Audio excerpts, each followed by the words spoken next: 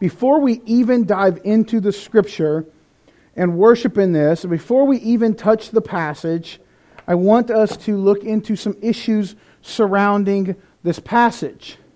Okay? In most of your Bibles, if you have one in front of you, even on my digital one on my iPad here, and in my one here in print, as soon as I get to verse 53, there is a big bold bracket before the number 53, and after the number 11 in chapter 8, there's another big bold double bracket. Why? Why is that offset in Scripture? Well, I think it's important. There are a lot of theologians and a lot of people, and I really struggled with this passage. Should we even touch it? Or should we just skip over it? Well, there's a reason that it's set off with brackets, and that reason comes down to one simple fact, but we'll look at a lot of things about it. The simple fact is, it's not in most of the original texts that we have surrounding the book of John. So most New Testament scholars either think it is not legitimately John's writing, and some even say we shouldn't touch it at all. This passage like I said, is not in the bulk of the original. It's in none of the oldest writings that we find.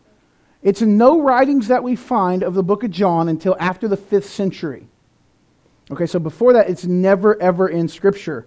And the church fathers from there to about the 10th didn't accept it at all as Scripture, not because it's a problematic passage, simply because it wasn't in the oldest text. Because this is called textual criticism. We get the text of Scripture, which was written down by lots of hardworking copyists known as scribes, and they would handwrite every single word that was ever passed down through this stuff. But what we have to get to is, what is the evidence here of this passage? And I think it's very important. There are guys who will preach this passage and spend the entire time on just textual criticism and talking about it. I don't want to do that, but I am going to give about half of our time to that this morning. So, like I've already said, it's not in the oldest manuscripts, and the other big evidence that it doesn't match Johannine, which is the word we give for John being the author. It doesn't match his other writings. It doesn't match it in a lot of ways. And that is, Andreas Kossenberger says that. He says I can't even accept it. Now, I had Dr. Kossenberger as a professor. I couldn't accept some of the things he said. A lot of times I couldn't understand him because of an accent. But that was the only reason. Brilliant man, loved him a lot. But man, he was hard and he was fast in everything that he taught and believed in. If he said he believed something a certain way, he lived that out in his life and his church and everything he did, okay? But Kossenberger says, I don't even touch it because it doesn't match the other writing. Then there's guys who I really respect, like Leon Morris, who's another tremendous theologian and commentary writer. And I think the name Leon Morris is just a cool name. And I don't know why I think it is, but I do. But he says, you know what? The grammar here does make it impossible to be Johannine. He goes, the evidence is too clear that it's not writings directly from John. He said, however, it doesn't mean the writings should be completely neglected. So we'll look at a couple of things real quick. The first thing, like I said, it's missing from all the early Greek manuscripts before the 5th century. The earliest of church fathers omitted it completely because they were scared of it, and scared of it being false. If you read, if you read chapter 7 to verse 52, and then you flip immediately to chapter 8, verse 12, there's a really good flow to the writing. Okay, it reads real smoothly, which is something John characterized himself as a writer, was the smoothness of transitional statements, the smoothness of his reading. In English, we don't necessarily see it, because now we've broken things up into chapter and verse, but in the Greek, it's very poetic, and it's very line and verse written. He was a purposeful writer, and this passage breaks it up. Also, when we do start seeing it introduced into manuscripts, it's always in the book of John, but it's in 3 or 4 different places. And the reason it's stuck here in John 8 is because that's where it has been stuck the most in some of the ancient writings. And like I said already, the style and the grammar don't look like Johannine. So when I say all that, once again, I need to say that we took people, men and women, who this Word of God, guys, is infallible. It's correct from front to back. That doesn't mean that in the Greek There's not people who didn't have the best penmanship sometimes as scribes. That doesn't mean there's not letter variations sometimes when we get into translating Hebrew to English or Greek to English, where we go, wait a minute, that letter doesn't line up and that makes it a different word, but then we read the sentence as a structure, you go, oh, they misspelled. There are mistakes in handwriting. That does not discount the Word of God. And let me tell you like it is. They copied this text over and over again, and we have on record 5,801 handwritten copies of the entirety of the New Testament. If we were to take all the copies and bring them all together, we could build 5,801 New Testaments out of the ancient manuscripts. There is no other writing in this world that has anything like that. As a matter of fact, if any of you know, Julius Caesar wrote a story or a book called The Gallic Wars. There's only been ever 10 copies of it found.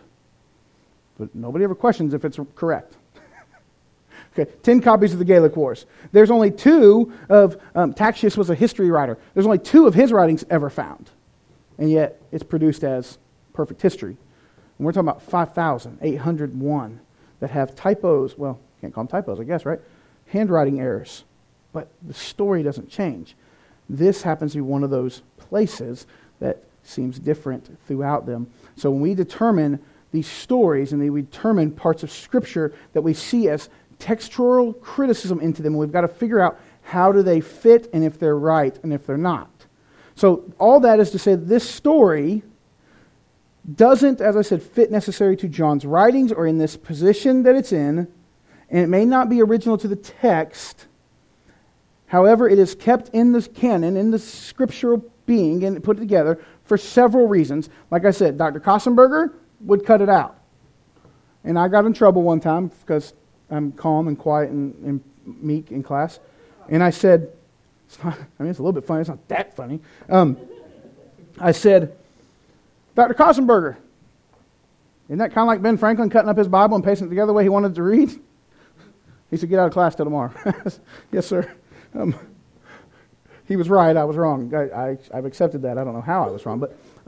But no, it's really not the same as him saying, I'm not going to teach it because I just can't verify. However, later on, after the 5th century, when it became a story that was told a lot, it was then some of the later early fathers, early churches began to accept it as a place that had a story throughout the history of Scripture that made sense, and they felt it necessary to include. One of the reasons they felt it a necessary story to include is because it was recorded by 2 different first century historians that were non-biblical historians, non-Christian historians. They weren't trying to write the story of Jesus. They just happened to write the story of Jesus because he was there at the place and time. They were historians outside of the belief system. But they both wrote about this particular incident. Okay, so when they wrote about this incident, it gives a confirmation to the story in a lot of ways, because these are historians that wrote separate of one another, as far as history shows them to be. Another reason we can include this in Scripture is that this story confirms theology about Jesus. It confirms the things that we see about Jesus in his life. It confirms who he is. It fits into the things he did. It fits into the reasonings and the teachings that he showed us. And we'll look at another passage in a few minutes that does the same thing, that we don't textually criticize because it's all in all the original writings. However, the story is extremely similar, and if you have ever read the book of John, you probably already have that story in your head. So, not only does it affirm that, it doesn't contradict any other theology. So there are books that, there is an entire series of books, collection of books called the Apocrypha. And some of the reasons that some of the Apocrypha books are pushed out, or as you will see from time to time on TV, what was the most recent one I think is called the Gospel of, no, Thomas is not the most recent. There was another one that came out that's the Gospel of somebody, and I can't remember what it was, about 3 years ago, or 4 years ago, that contradicts some of the teachings of Jesus. So we can't go, oh, that lines up with the rest of our Scripture. Because it doesn't. See, here we don't have that. We don't have any contradictions. Not only is there no contradictions, this is no new theological ideas. It doesn't add anything that we don't already understand about Jesus. It's just another picture of Jesus. So, because of all those things, and because of we see in this passage a very clear picture of the saving grace of Jesus, and because when we get down to it, it doesn't change anything about who Jesus is, and it was confirmed historically outside of Scripture, it gives us the ability to at least go, we can study this passage. We can study this passage. There are things in my office on the shelf right now that if you come to me and say, hey, Pastor, can I read that book? I'm going to say no. I'm going to ask you some really hard theological questions. I'm going to go, do you understand these 4 things? Then no, you don't need to read that book until you understand these things. Because in that book, that particular writer is contradicting purposely Scripture on these topics. So there are things that we have removed that some people have tried to drive into the Bible. This does not seem to be one of those stories. It just finally stuck, and it stuck here in John 8. If we ever get to go to the book of Mark, we'll have another pastor's textual criticism that we won't preach on. And so, but it's in there. So, in God's sovereignty and in His grace, He has given us this story. So hopefully today we will be able to learn from it. We'll be able to love Jesus more, that we can take this passage and we can believe that there's truth in the story and truth for ourselves. So essentially the question is the story helpful to us as believers, to us as lost people? Is it also helpful to recognizing Jesus in a better way? The answer is yes. Did this happen? More than likely we have to say yes because of, like I said, the outside historical influence on the passage and being written about, because there's a lot of writings out there about Jesus' life that aren't in Scripture that are confirmed through other historical sites. Okay, and the third one, if you want to say, was it originally in the New Testament? Is it original text? I can't say for sure, but that's why we get to have brackets. That's why we can set it apart and go, if it wasn't, okay, we understand that it wasn't, but we don't have any contradictory issues with it. Okay, that's a lot of stuff that I think is really important to us, or I wouldn't have spent any time on it. But I want us to hear that. I want us to understand that, because that's where it starts, and that's where we have to understand. When you see things in your Bible, like brackets, setting off a passage of Scripture, figure out why.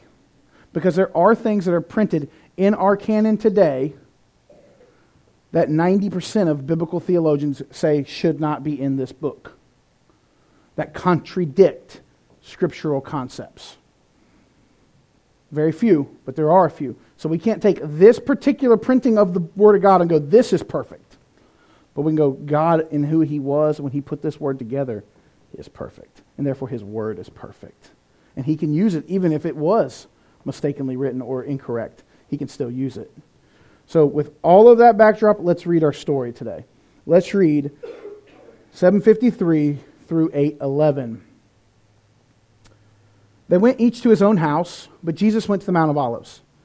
Early in the morning He came again to the temple, and all the people came to Him. And He sat down and He taught them. The scribes and the Pharisees brought a woman who had been caught in adultery, and placing her in the midst, they said to Him, Teacher, this woman has been caught in the act of adultery. Now in the law of Moses command us to stone such woman. So what do you say? This they said to test Him, that they might have some charge to bring against Him. Jesus bent down and He wrote with His finger on the ground. And as they continued to ask Him, He stood up and He said to them, Let him who is without sin among you be the first to throw a stone at her. And they heard it, and they went away one by one, beginning with the older ones. And Jesus was left alone with the woman standing before Him. He stood and said to her, Woman, where are they? Has no one condemned you? And she said, No, no one, Lord. And Jesus said, Neither do I condemn you. Go, and from now on, sin no more. God, may You add Your blessing to Your word today. Take me out of the way. Help us to take this passage for exactly what You intended and understand You greater in it. In Jesus' name I pray. Amen. A little context here. Well, first off, who doesn't love this story? I think we all love this story. It's a hard one to teach people that we need to be critical of when we look at Scripture, because it is a story that is endearing to our hearts. We like the story. But what's going on here? What has just happened? We are in this ever-growing, greater hostile times. It's increasing anger and hostility toward Jesus, toward His message and toward His word, ever since the healing of the man at the pool on the Sabbath. And then he has begun to speak against the parts of the law, and he has begun to call himself greater than the law, and he has begun to explain to the Pharisees and the Sadducees and the Sanhedrin and all these guys that they are worshiping the law, not the God of the law. And these groups want to silence Him. These groups want Him dead. They want to come get Him. They've tried already to arrest Him and failed. but they want him removed from their lives. So what is their next step? We can't get him at the tabernacles, the feast. So what's their next step? Let's trap him. Let's trap him. Let's catch him in a bad time where he's got to make a fast decision. Let's get him in his word. Let's get a hold of him, arrest him, and we're done. Over with. They'd have him. 6 months from this moment, Jesus is put to death. 6 months from right here, give or take, Jesus is dead. This is the plan. This is the plan to get Jesus. How can we catch him doing something that we can actually arrest him for? Well, let's break down this passage. And let's find out what Jesus really does here. 53 and 1 say, but they went each to his own house, but Jesus went to the Mount of Olives. To me, I don't know, I think I wrote on the PowerPoint that it's Jesus is alone. He has no place to rest. I just, once again, as you read Scripture, it breaks my heart, because here, the word here is Jesus in the Greek is went fully alone, like all by himself. Nobody went with him this time. And he goes to the Mount of Olives, and we see that he's there till the next morning, so I don't know if he was praying. I don't know if he was worshiping. I don't know if he was hiding and sleeping. I don't know what he's doing, but it's crazy to me to think of the God who created everything is a stranger in his own world. The Jesus who came down to love is rejected by so many that he has to go away on his own. And like I said, maybe it is to spend time in prayer. Maybe it is because that was his quiet place. But man, it just seems that as the heat is mounting, Jesus finds himself yet again alone. It's just amazing to me. Verses 2 through 5. Early in the morning he came again to the temple. All the people came to him.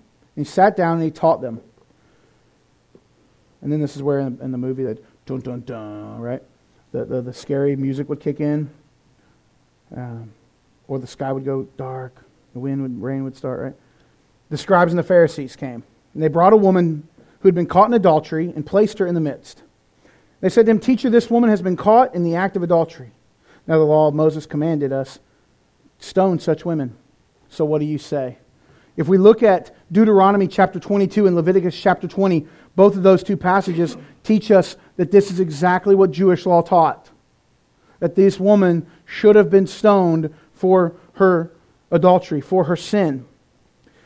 But in the Mishnah, the Jewish rule book, which to me I look at it and I go, man, the Torah just wasn't enough. They had to break it out and write it differently. Now, granted, what it did is it broke down the histories out of the law and put the law in place. Kind of like if you were to go to the bookstore and buy a book of scriptures for leadership that just kind of looked at a lot of leadership patterns. It's kind of like that idea. But what it is, it's their entire law written and coerced to work the way they want it to, because they took the law out of Scripture and they added some and they probably took out some, but they kind of packed it into this book that they actually used here. Here's the deal. Based on this book, the woman should be stoned. She should have been stoned based on that law. The second thing is, based on the exact same law, out of the exact same book, the man would have had to have been brought at the same time.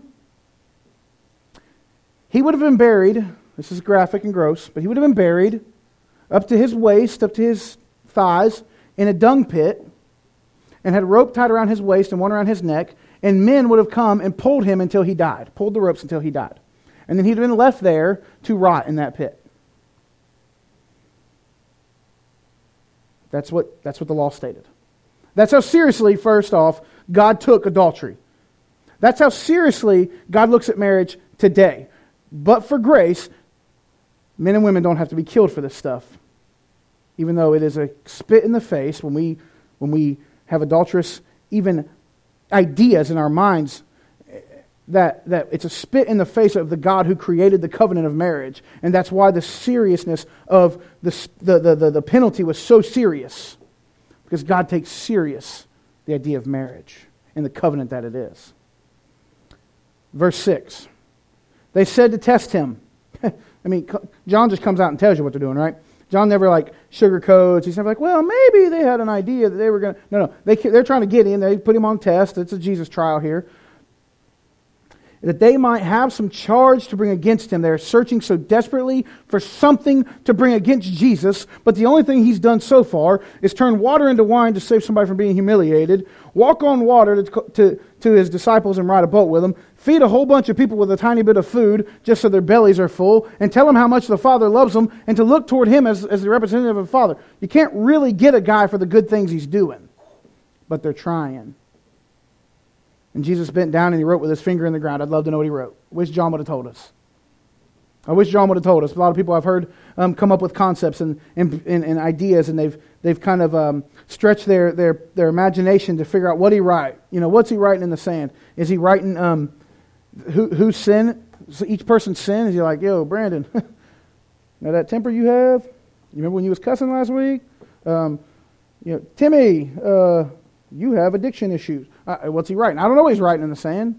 I don't know if he's just writing scripture about the greatness of his Father. I don't know what he's putting in the sand. I'd like to know, but obviously it was important enough that John put it in there. So he's saying something. He's writing in the sand with some reason, whether he's ignoring them and trying to teach the story he's already teaching. Maybe he's teaching kids at this point. Maybe he's doing an object lesson with kids. I like that imagery.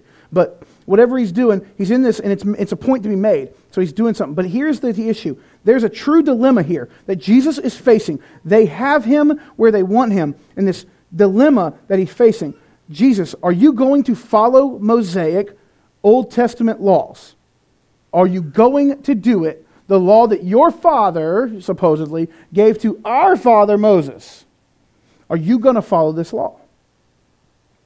Well, if you do, then you're breaking the law of the people who govern our land at this time, which is the Roman government. So either you're going to break the Mosaic law, or you're going to break the Roman law, which said that the Roman law had an edict that prohibited anybody from being punished or stoned for anything under the Jewish law without first being approved by the Roman government. So one way or the other, they've got him. So it seems. But see, the Sanhedrin don't realize, or the Pharisees here don't realize that they've put themselves in a pickle. They've put themselves in a bad position. Because by the same letter of the same law, that rabbi's word didn't matter. This lady and the man should have been taken directly to the Sanhedrin because the law was the law. It was black and white. It's not like ours where we can have one law say something and somebody else shows in a different case, and then we come up with the word. We come up with a new definition for like the words case law. There wasn't no such thing as that back then. The law was the law. So they should have been taken directly to the Sanhedrin, to these governing people. But no, they took him to the rabbi, which shouldn't have mattered what the rabbi thought.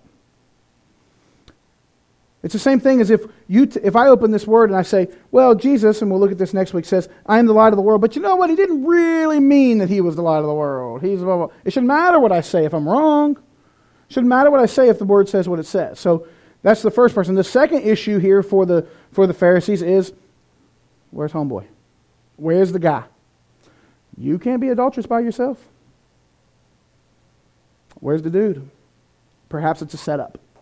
Perhaps it's just to get him caught up. See what he'll do. Perhaps the girl was set up by these men. Maybe this adultery never happened. We don't know. We don't know that part of the story. But where is he? The law clearly says he's supposed to be there. So there's an issue here. There's this brokenness here of these people who are claiming to know the Father and wanting to see justice lived out for the Father, but they don't see the God of the Old Testament the way the God of the Old Testament truly revealed himself. See, the God of the Old Testament, outside of the biblical understanding, is seen as vicious and vile and harsh and angry, and justice prevails over all love and over all grace. And I don't see that at all. Heck, I look at the Israelites and I see how often he didn't just wipe them out, but yet he restored them graciously. See, they're not seeing that because clearly they don't want to see this situation be redeemed by Jesus. They don't understand that he is there to redeem all things, though he has said it already. They're not looking to correct the situation. They're not even looking necessarily for this girl to get stoned. They're just looking to catch Jesus. See, they're not worried about what's right. They're simply worried about getting Jesus. Verse 7. don't even, they're on him. They're on Jesus. They're who knows? You've seen a mob mentality. Maybe you've been questioned by people. Somebody got angry at you. Heck, I know the kids got angry before. But you said we was going to go do this, and then this one comes in with something. Well, we were going to. Somebody starts crying. Right? You run in your room and hide, and then their fingers come under the door. Right? Worse, way worse here. These guys hate you. They're trying to get you. It's probably a lot of voices coming at Jesus.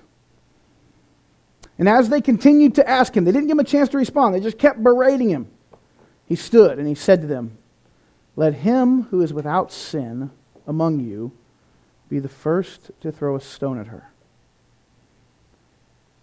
I love the original language here because it says a little differently.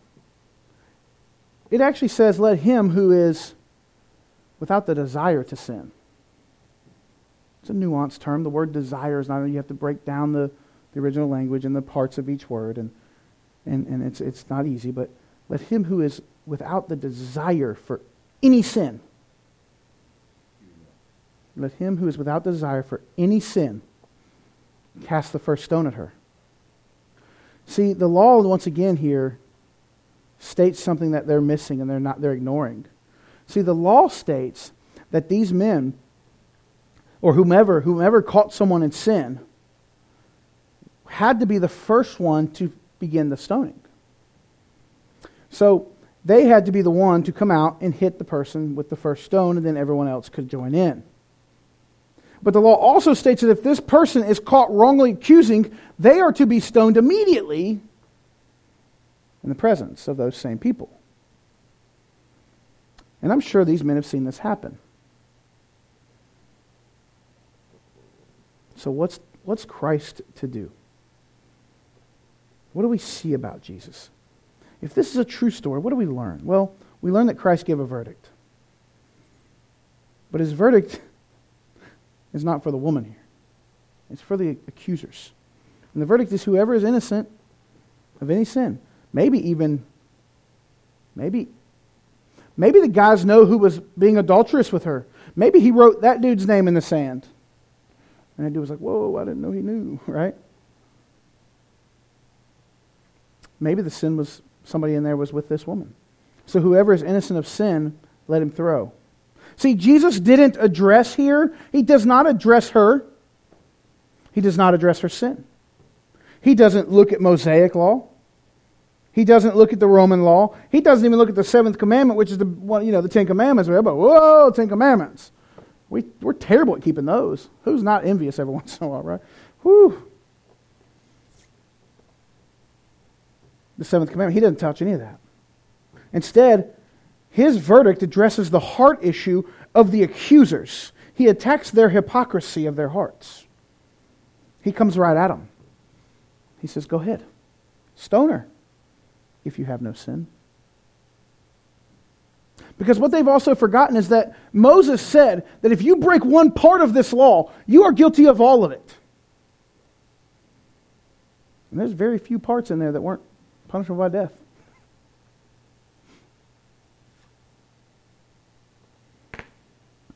He comes at the heart issue. He says, what makes you think that with your unrighteousness you can judge her unrighteousness? See, they came to condemn her before Jesus, and yet now they are standing condemned. You know, that's a hard situation to be in, I know from experience, sadly. Let me be really clear about what this passage is not doing, however, and not misrepresented in any way. This does not show that Jesus does not judge sin. It does not show that he is not the judge. That would directly contradict what we've already learned about Jesus from John 5:22, John 5:30, John 7:24, and later on, really drastically, in John chapter 12, where he is the judge of our sin. He is the judge of our unrighteousness. But in this moment, he is showing where the real unrighteousness is being revealed. See, this passage does not cast off or write off the ideas of living sinfully and being okay in right standing with Jesus. There are people who teach this passage, and as I've been studying legitimately on this one passage, trying to figure out what I wanted to do with it, what God do you want to do with this passage? I read and or listened to probably 20 or 30 other messages on this passage and was horrified by the things I heard pastors stand in pulpits and say, like, you know what, if you're living in sin but you've already had Jesus, at some point you must be all right. Eventually try to get it right. That Jesus doesn't look down on you, believer, if you choose a different alternative lifestyle. It's okay because you got Him. My Bible says if I've got Him, I'm looking for His holiness and I'm striving after it, and only His holiness and not my selfishness and nothing else. This passage does in no way say that this woman is not guilty of her sin. It doesn't say that. I may be a little bothered by hearing some of this stuff. I may be a little bothered by people taking passages that are already hard to put in the Scripture that we have to look at and figure out why it's here. We have to criticize it and make sure that we understand. And then they are teaching contradictory Scripture out of it when it doesn't contradict anything else that Jesus ever did. It also is not a passage that says don't judge anybody. I've said plenty of times from this pulpit and other pulpits that this only God can judge me mentality came from Tupac, not Jesus. It came out of 90s hip-hop music. But it didn't really. It's been around forever. And this teaching right here is not saying that these men weren't possibly even correct in calling out someone in adultery. They're correct partially in the law. What he's doing is he's showing how much greater His grace and His love is. And here's what it says in verse 8 and 9.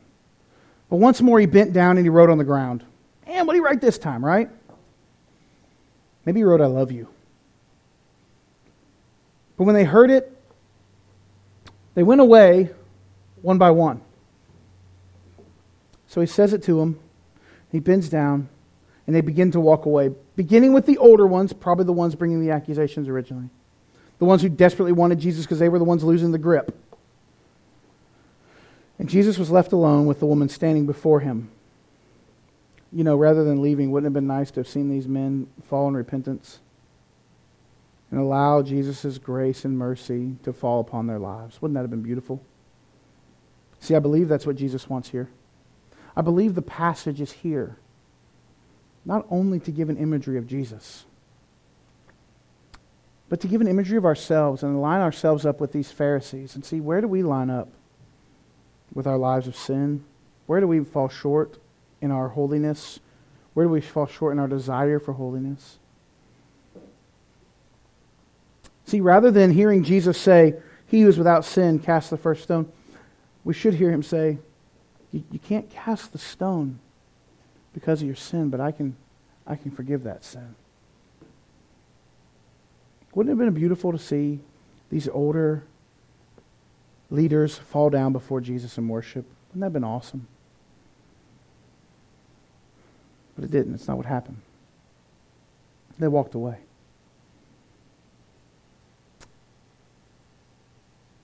Verse 10 is a beautiful verse to me.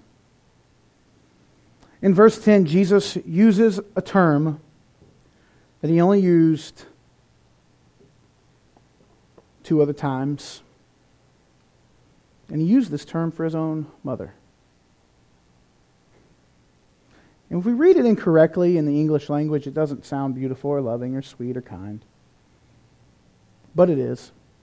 Jesus stood up and said to her, woman, where are they? Has no one condemned you? He called her, ma'am,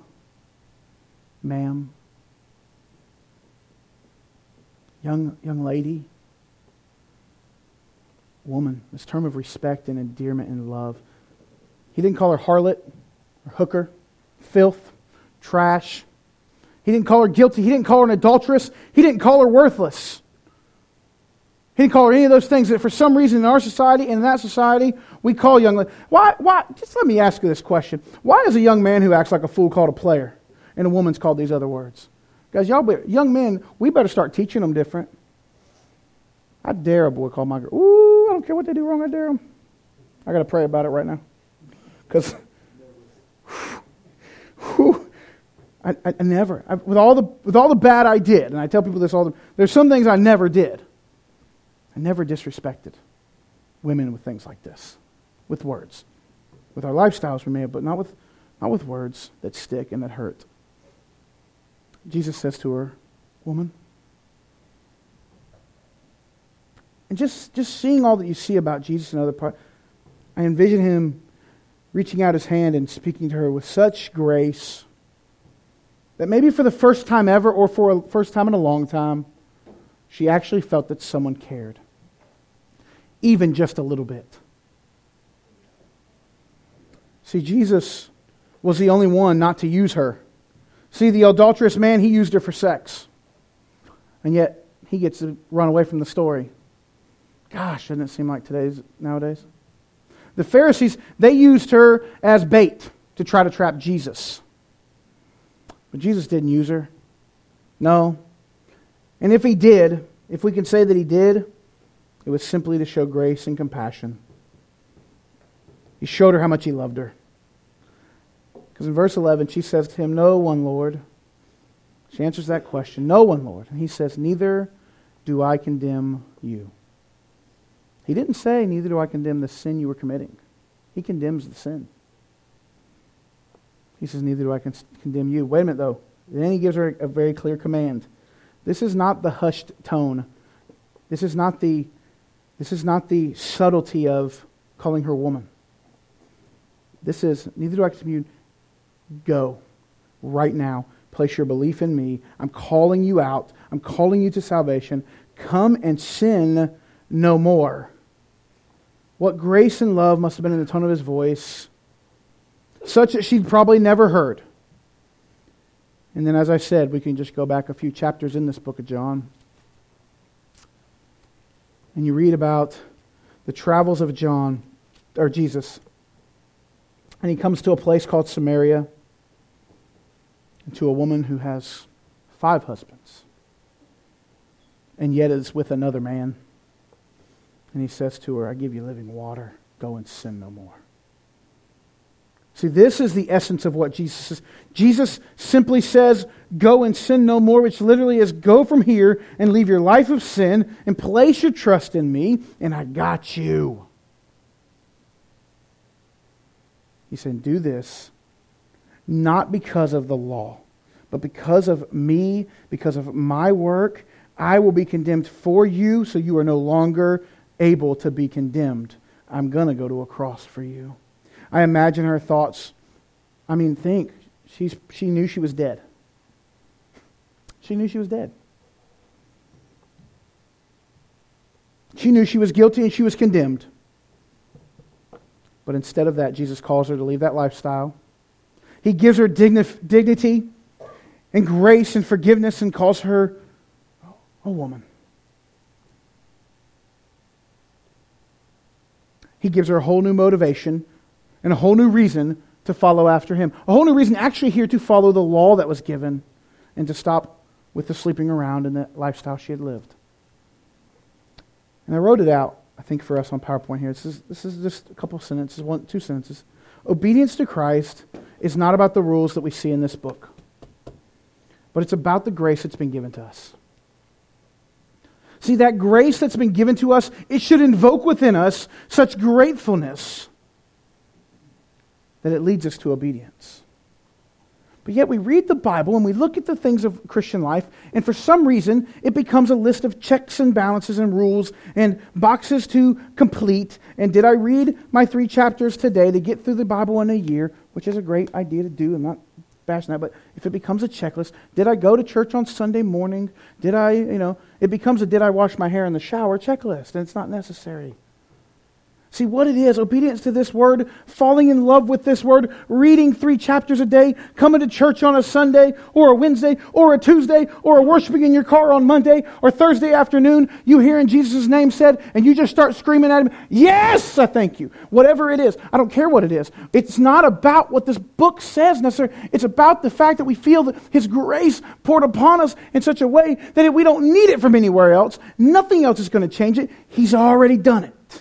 That's what should invoke us to obedience. And that's what he told her. He said, be invoked to obedience because of me, not because of the law. See, for those of us who have him, we should have this whole new motive to pursue his holiness. We should fight for godliness and never be in the fear of being caught. But the problem is we've been caught. We've been caught because we're all sinners. We are guilty and we are sentenced to this sinful punishment. See, we no longer now, though, if we're believers, have to fight to gain favor or to elude and run away from guilt. Well, no, we don't have to. Now we should fight to pursue Christ because of His radical showing of favor upon us, His amazing grace. But what about the Mosaic Law? Here's one of the greatest things. We're going to wrap up with these ideas. Here's some things I've read and questions that I see that people pose about this passage. What about the Mosaic Law? What is Christ going to do about her sin because she is sinful? Well, no one else could use the words that Jesus used except Jesus. Because, He's both the judge and He's the justice, but He's also the payments. So what about the Mosaic Law? Well, the real problem is that we can't see justice and harmony. Justice and mercy don't harmonize for us. I tell people all the time that I believe I could face just about anything in life at this point, based on what I've been through and things I've had to deal with. I could face anything until someone hurts my wife or kids. Then it's just rage and justice. I know this about myself. I legitimately, in the past, when Debbie and I first got married, I lived like a vigilante. On our honeymoon, we were at this park and we were looking at, I made her go to an alligator farm, So, and they had the world's largest captive crocodile. The thing is gigantic. And they were going to feed it, and I wanted to watch. Well, this man, about my size, decides to push my small wife of 4 days out of the way and step in front of her. To which we ended up having to leave the park. I think that's enough, right? We couldn't stay at the park any longer. To which I said, fine, we're done anyway, right? Because I didn't see anything else. I didn't see Jesus at that moment, right? So I still struggle with this life idea. Because for me, bring it. You say what you want, do what you want. I'm all right with that. Because I can see you through Jesus' eyes now. Hurt my kids and that changes. I can't see past that any longer. Yet. I may never. Will I ever? Older guys with older kids, whatever. I'm okay with that because I'm human. I have checks and balances. I have people in my life that know that I will call and say, come get me. Handcuff me, something. But see, the Mosaic Law can't harmonize justice and mercy, just like our brains can't. We just can't do it. What do we say to people? You made your bed, lie in it, right? No mercy, no grace. That's Dad, I struggle there. I tell the kid, you did it yourself. Not my fault you're in trouble. But see, when you take Mosaic Law and you take Jesus letting her walk away, what we have to do is we have to find that moment to where they harmonize. And there's only one place that it ever harmonizes, and that's the cross of Jesus Christ, where they both perfectly coexist and are both perfectly completed. We won't see it anywhere else. See, the exchange on the cross is our sin and our guilt for Christ's righteousness, our condemnation for His perfection, our death for His life. 2 Corinthians 5:21 says, For our sake He made Him to be sin who knew no sin, that in Him we might become the righteousness of God. Her sin was punished. It was punished. It was fulfilled. The Mosaic Law was completely fulfilled for her sin in Jesus' death instead of her own. Are you not grateful that His death is fulfilling your sinful punishments? See, because the Bible says in Romans 3:23 that we've all sinned. There is no distinction, for all have sinned and fall short of the glory of God. And because of that sin, 6:23 then tells us the wages of that sin is death. But Christ, in His ever-loving sovereignty and beauty, stood upon a cross, hung upon a cross, and died for that sin. He bore the penalty, thus fulfilling that Mosaic Law. You know, the people say, well, Jesus, if He fulfilled the law, we don't have to worry about 10 Commandments anymore. We can do what we want. I said, no, the fulfillment is here. It's not here. It's not surface level. We're still supposed to live our lives according to the Word of God. Maybe not every part of the law. Yeah, we don't have to wear certain clothing, and we get to wear, I don't know if you like polyester, I guess you get to wear it. You couldn't wear polyester if it would have been made back then. But they had certain clothing they couldn't wear. We don't have those.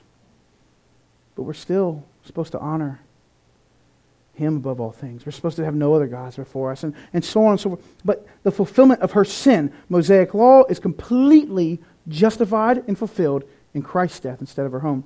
See, without Jesus, we have a verdict of being guilty. See, the verdict from Jesus regarding our sins is on your own, you're guilty. People will teach, and people teach right now, pastors around this country and around this world, I don't want to use that book title. You can get where you want to be, you can be happy, you can be all smiles and cheerful life, and everything will be good if you do these 5 steps and do it on your own. No, my Bible says that with all my own, I'm guilty, period, no matter what. But with Christ, it says, when you're with me, I see you as innocent. See, ultimately, here's what I love. Here's my favorite part of this whole concept, guys.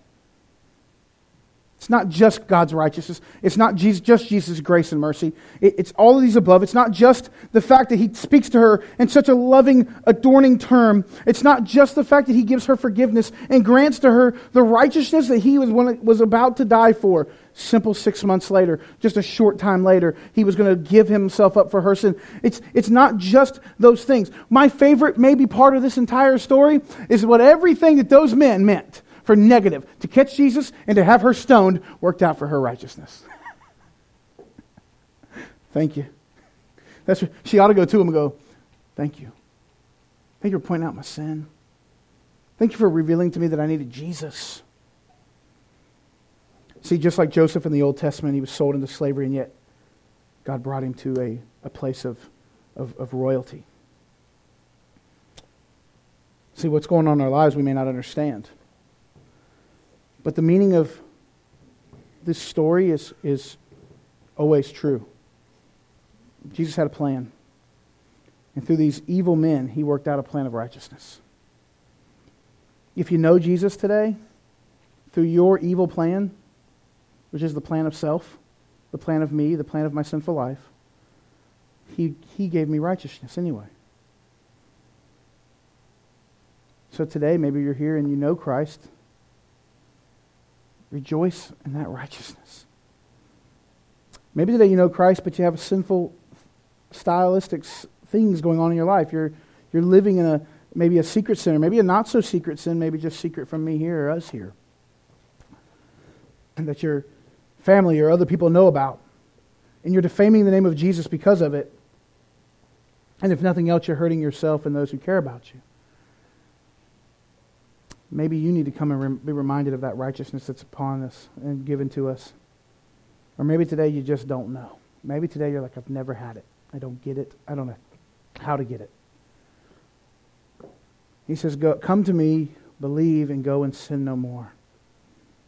Guys, we should begin to pursue Jesus as deeply as we possibly can, because He deeply loves and cares for us and pursues us.